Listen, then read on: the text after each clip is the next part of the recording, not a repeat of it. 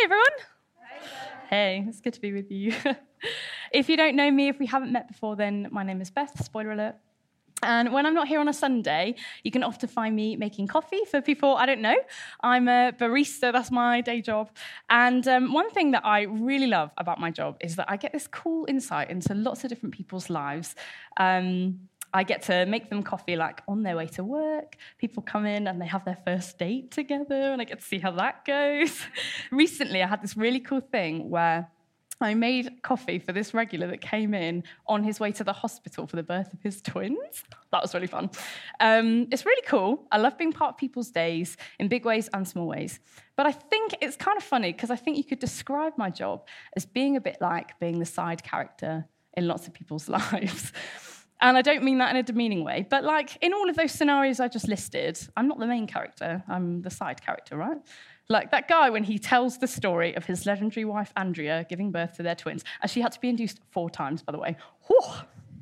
He's not going to mention the fact that I just also was there making him he has a vanilla dirty chai, that's his order. You can make your own judgment on that.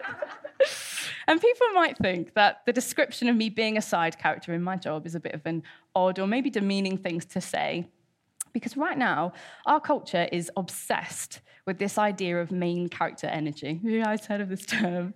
It's a term that's being bandied around at the moment to describe the kind of feeling that maybe we like chasing. Like we love sitting on a bus and like there's music playing in the background of our lives and people are watching in, waiting to see what's going to happen next for us.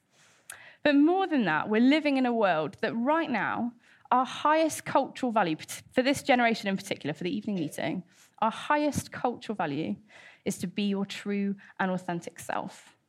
We're encouraged to go on the journey to find and create our own identity on our own terms. And this is something that today we're going to call the story of the world. You at the center, your definition of truth and reality, good and evil, you as the main character of the story. Now, as a church, we've been going through a book of the Bible called The Good News According to Matthew, the Gospel of Matthew. And Matthew, in writing his eyewitness account of his time following Jesus, presents a different version of the story of the world. He says that the story of the world is one that isn't defined on our own terms, or even one that starts on the day that we're born and ends on the day that we die. But it's actually one big story written by God, and it's one that starts and ends and revolves totally around one main character, and that person is Jesus. Now, because Matthew, our writer, grew up Jewish, he knew really well the history of God's people as it's told throughout the Old Testament.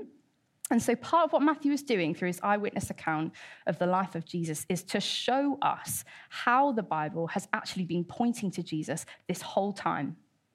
Every promise from God and every prophecy that someone was coming to get God's people out of the mess they were in, all of that right from the beginning has been pointing to Jesus. And we've seen this series, all these amazing miracles that Jesus has done. He's like encountering people and giving them glimpses of kingdom life under God's rule and reign. But he's also been talking about how someday soon he's going to die. And this is what we're reading today. We're reading about the death of Jesus, the climax and the center of that whole story that God's been writing this whole time. He's the one that we've been waiting for, that the Bible points to, and his death and resurrection are at the center of his life and why he came. So if you have a Bible, turn to Matthew 27 with me. We're going to start in verse 45, and we're going to read the account of the death of Jesus together and see what it shows us about Jesus, the wonder of what he's done for us, and that you are not the main character of the story, and why that's actually really good news for us today. So Matthew 27, we're going to start at verse 45, and it'll be behind my head as well. How nice. So the death of Jesus. Now, from the 6th hour, there was darkness over all the land until the 9th hour. And about the 9th hour, Jesus cried out with a loud voice, saying, Eli, Eli, lema sabachthani. That is, my God, why have you forsaken me? And some of the bystanders hearing it said, this man is calling Elijah. And one of them at once ran and took a sponge, filled it with sour wine, and put it on a reed and gave it to him to drink. But the other said, wait, let's see whether Elijah will come to save him. And Jesus cried out again with a loud voice and yielded up his spirit. And behold, the curtain of the temple was torn in two from top to bottom, and the earth shook and the rocks were split. The tombs also were opened, and many bodies of the saints who had fallen asleep were raised. And coming out of the tombs after his resurrection, they went into the holy city and appeared to many.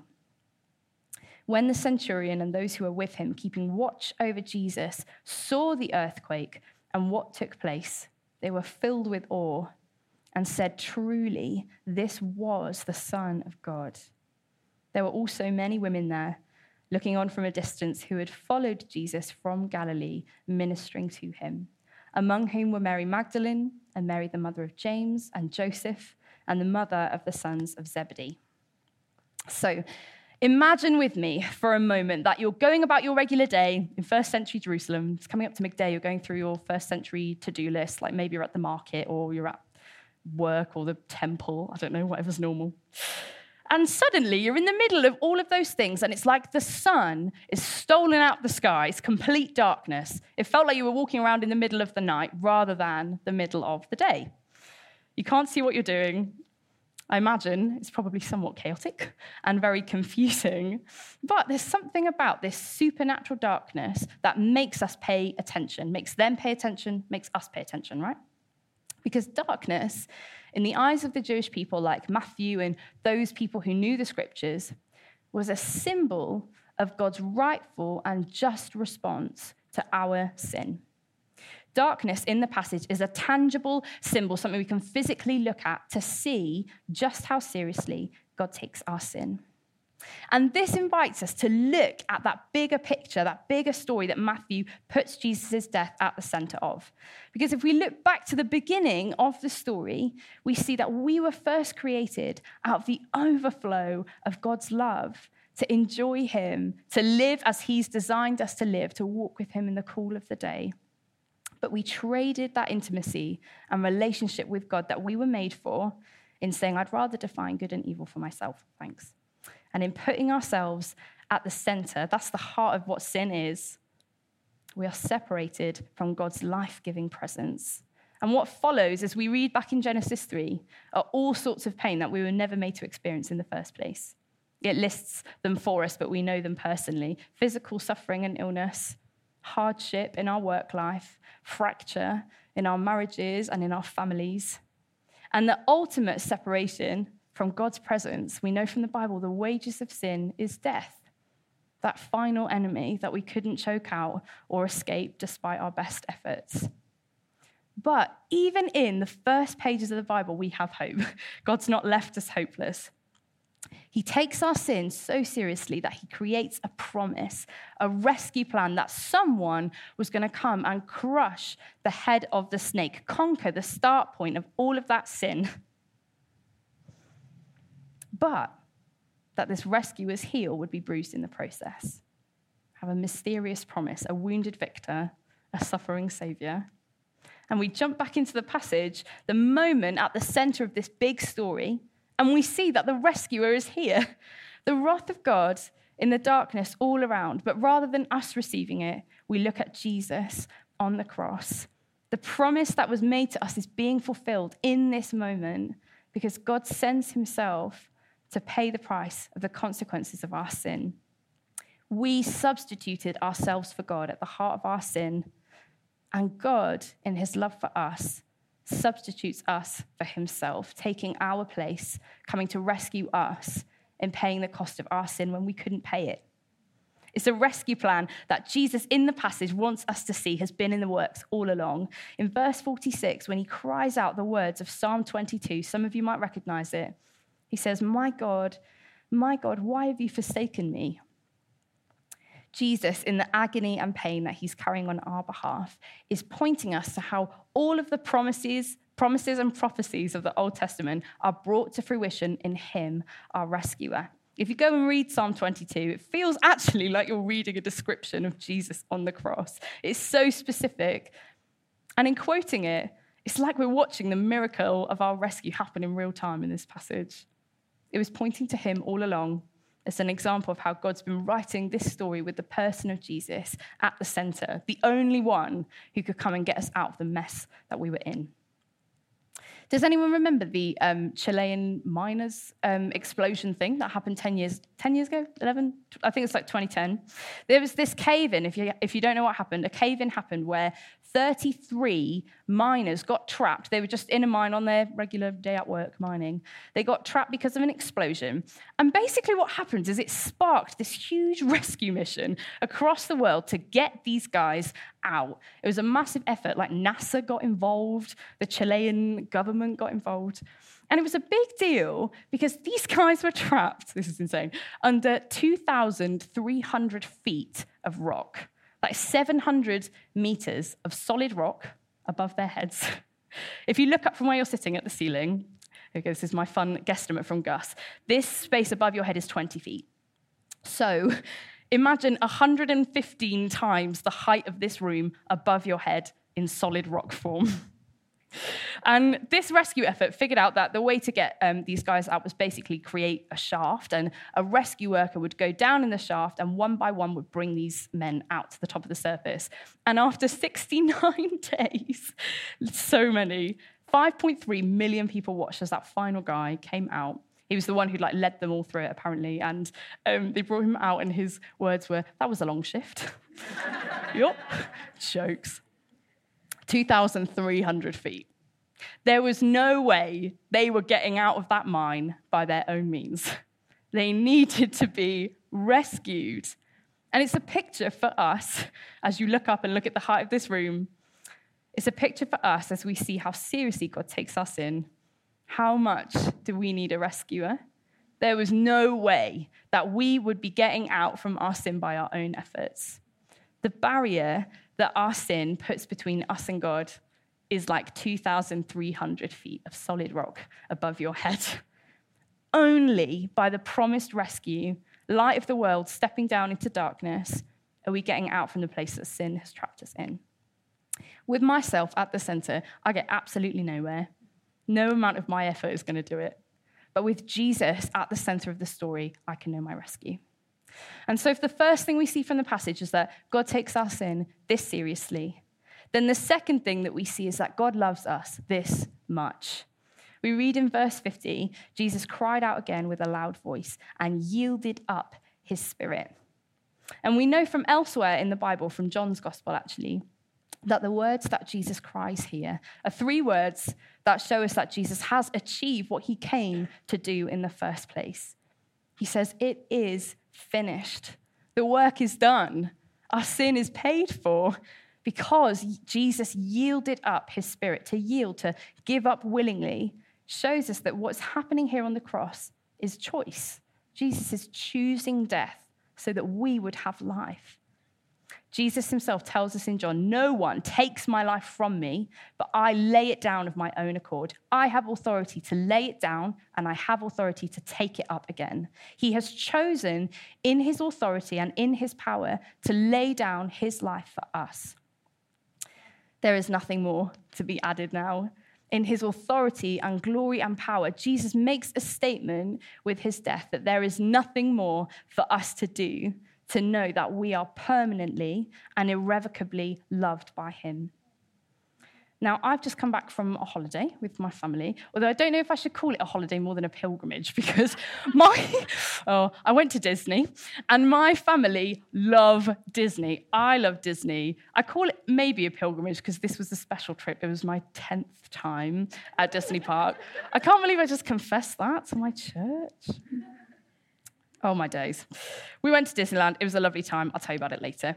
But as much as I evidently love Disney, what Disney are particularly good at is the art of storytelling. And it's very much often a repackaging of that story of the world that we were talking about earlier. So we have me at the center, or a hero, a main character. They go off on this journey to find a sense of significance or an answer to the problem or a way to defeat the bad guy, the villain. And what happens is they go on this journey, but it turns out all they actually needed to do was to look inside themselves. The answer was there inside me all along. I just needed to believe in myself that little bit more. And then I get what I was wishing for or hoping for. And if you're not a fan of Disney, maybe it's elsewhere as well, like Captain America. Like this skinny man boy longing for significance, goes on this journey and has the opportunity to become this super buff superhero, and they pump chemicals into him, and then he's very muscly, and it's all a bit dramatic. But it turns out it wasn't the muscles that made him the superhero. He was the superhero inside him all along. It was his character. It was his moral standing. Captain America. It's a good story. I'm not bashing the story. But it's fiction, and when I try to live it out in reality, it doesn't really work. Like, when I've wanted to prove myself at uni, and so I really put my nose to the grindstone, and I work hard at my degree so everyone can know what I'm capable of, or when I look inside myself to try and figure out who it is that I authentically am, who my best self is, so that I'll come across more confident, and then people will want to be my friend and they won't reject me. With me at the center of the story, the weight of my identity falls on me. And that's exhausting. When I'm at the center, it means that in order to figure out if I'm loved, if I matter, what my purpose is, who I am, I'm invited to stretch and strain, do more, be more. But here at the cross, Jesus says, it is finished. And he has authority to lay down his life and pick it up again. So when he shows us that he loves us by choosing death on the cross for us, why don't we try and believe him? We just sang it earlier, didn't we? This is love, not that we loved God, but that he loved us. It was never about us. It's not about my impressiveness, but his power. It's not about my loveliness, but his love. Not about my accolades and my achievements, my skill, but the finishing work of the cross. The point of the cross is that we would see him for who he truly is. Our glorious Jesus, who chooses us out of his matchless love whilst we were still his enemy. The one who holds the keys to death in his hand, who snuffed out our final enemy, death, because we were the joy set before him when he was on the cross. Hallelujah. We are freed from ourselves to enjoy Jesus and his victory. It has always been about him and about the cross making a way for us to be with him. And this is it. This is what we've been talking about this whole time. This series is being with Jesus, because that's what the whole story's been about. The third thing that we see in the passage is that it's always been about being with Jesus. That's the story. It's how it started. It's how it will end. We were made to be with him. And this is why the curtain tears, verse 51. We have access to him forever. The barrier that sin put up in our relationship with God, the thing that stops us truly and freely enjoying his presence, has been taken down in the death of Jesus. What separated us from God has been irreparably torn, top to bottom, God's work. The curtain that Matthew's referring to here, the one that separated us from the presence of God in the temple, was massive. Here's some more sizes for you. It's 40 feet tall, so that's 2 times the height of this room, maths. And apparently it was a hand width thick. How that tears is not anything that we could do, but that's an act of God.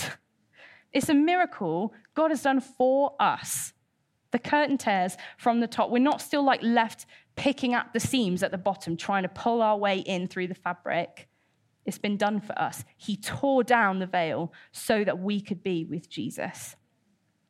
And it's this being with Jesus that is why we have a promise that as Christ goes through death and out the other side, that we too, united with him in death, will also be raised to new resurrection life in a physical way, that we will actually be with him face to face one day.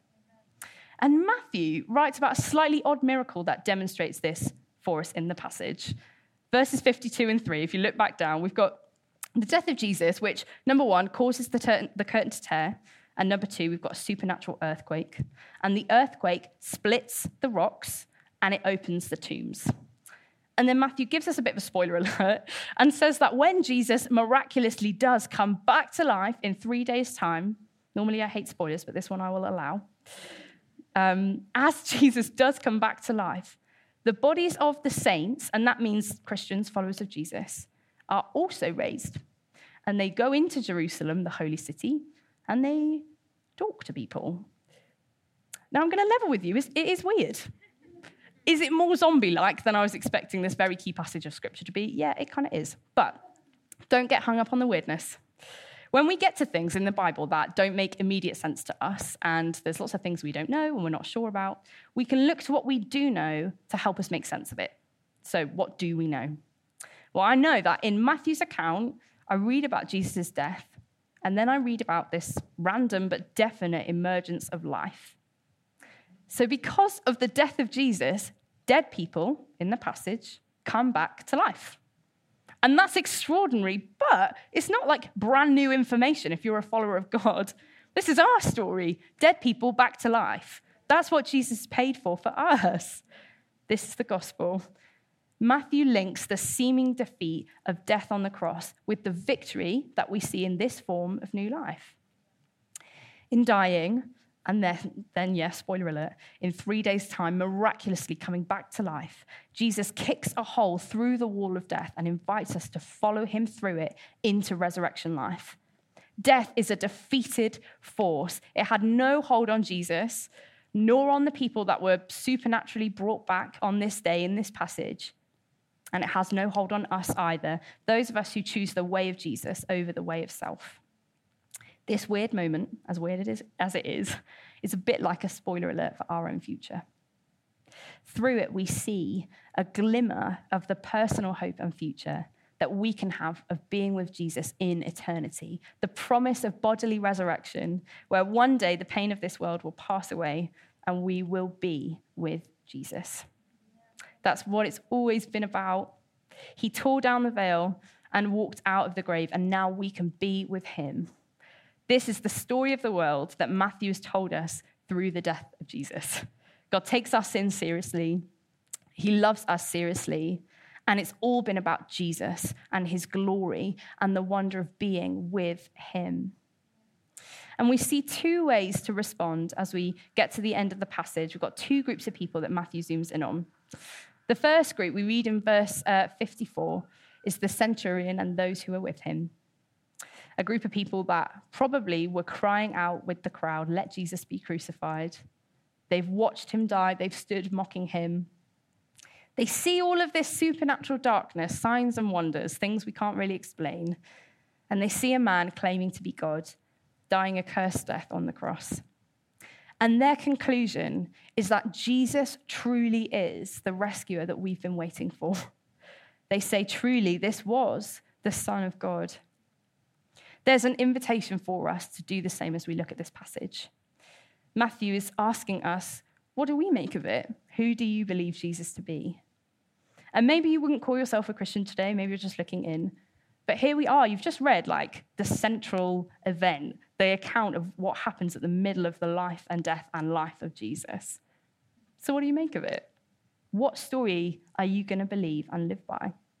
And it's a question worth asking yourself, because if it's true, if Jesus truly is the Son of God, then it changes everything.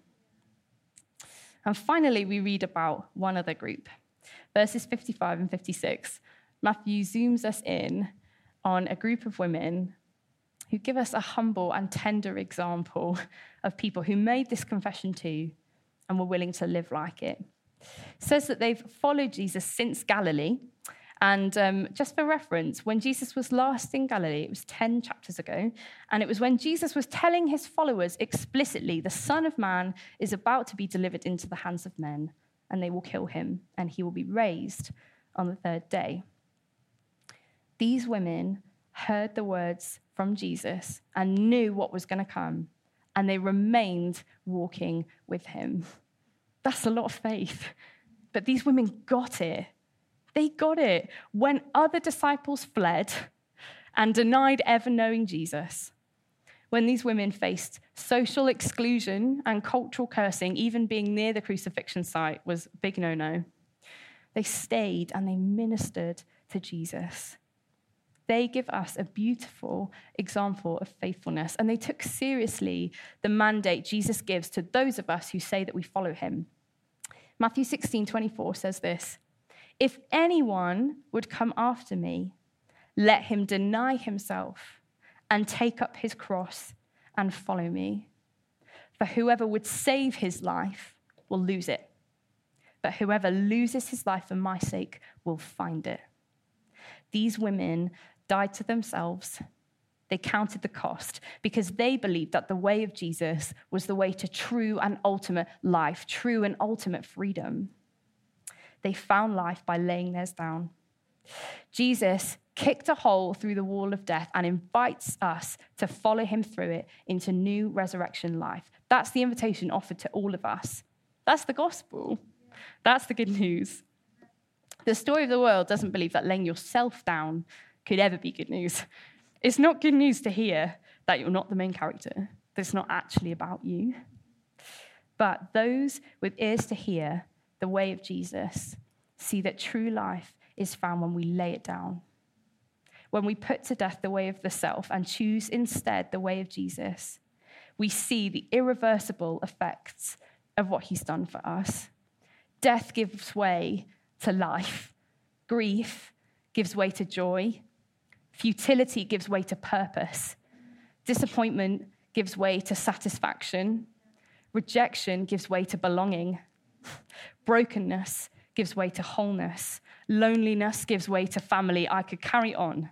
Because death, in all of its forms, now whimpers in defeat because Jesus has crushed the head of the enemy.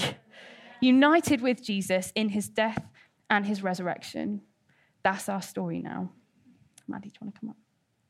So, we've seen that the death of Jesus in Matthew's gospel shows us that the cross is how seriously God takes our sin and how deeply God loves us, and that now, through Christ's death, we get to be with Jesus. The veil is torn. We have access to him forever, and he's promised us resurrection, into new life.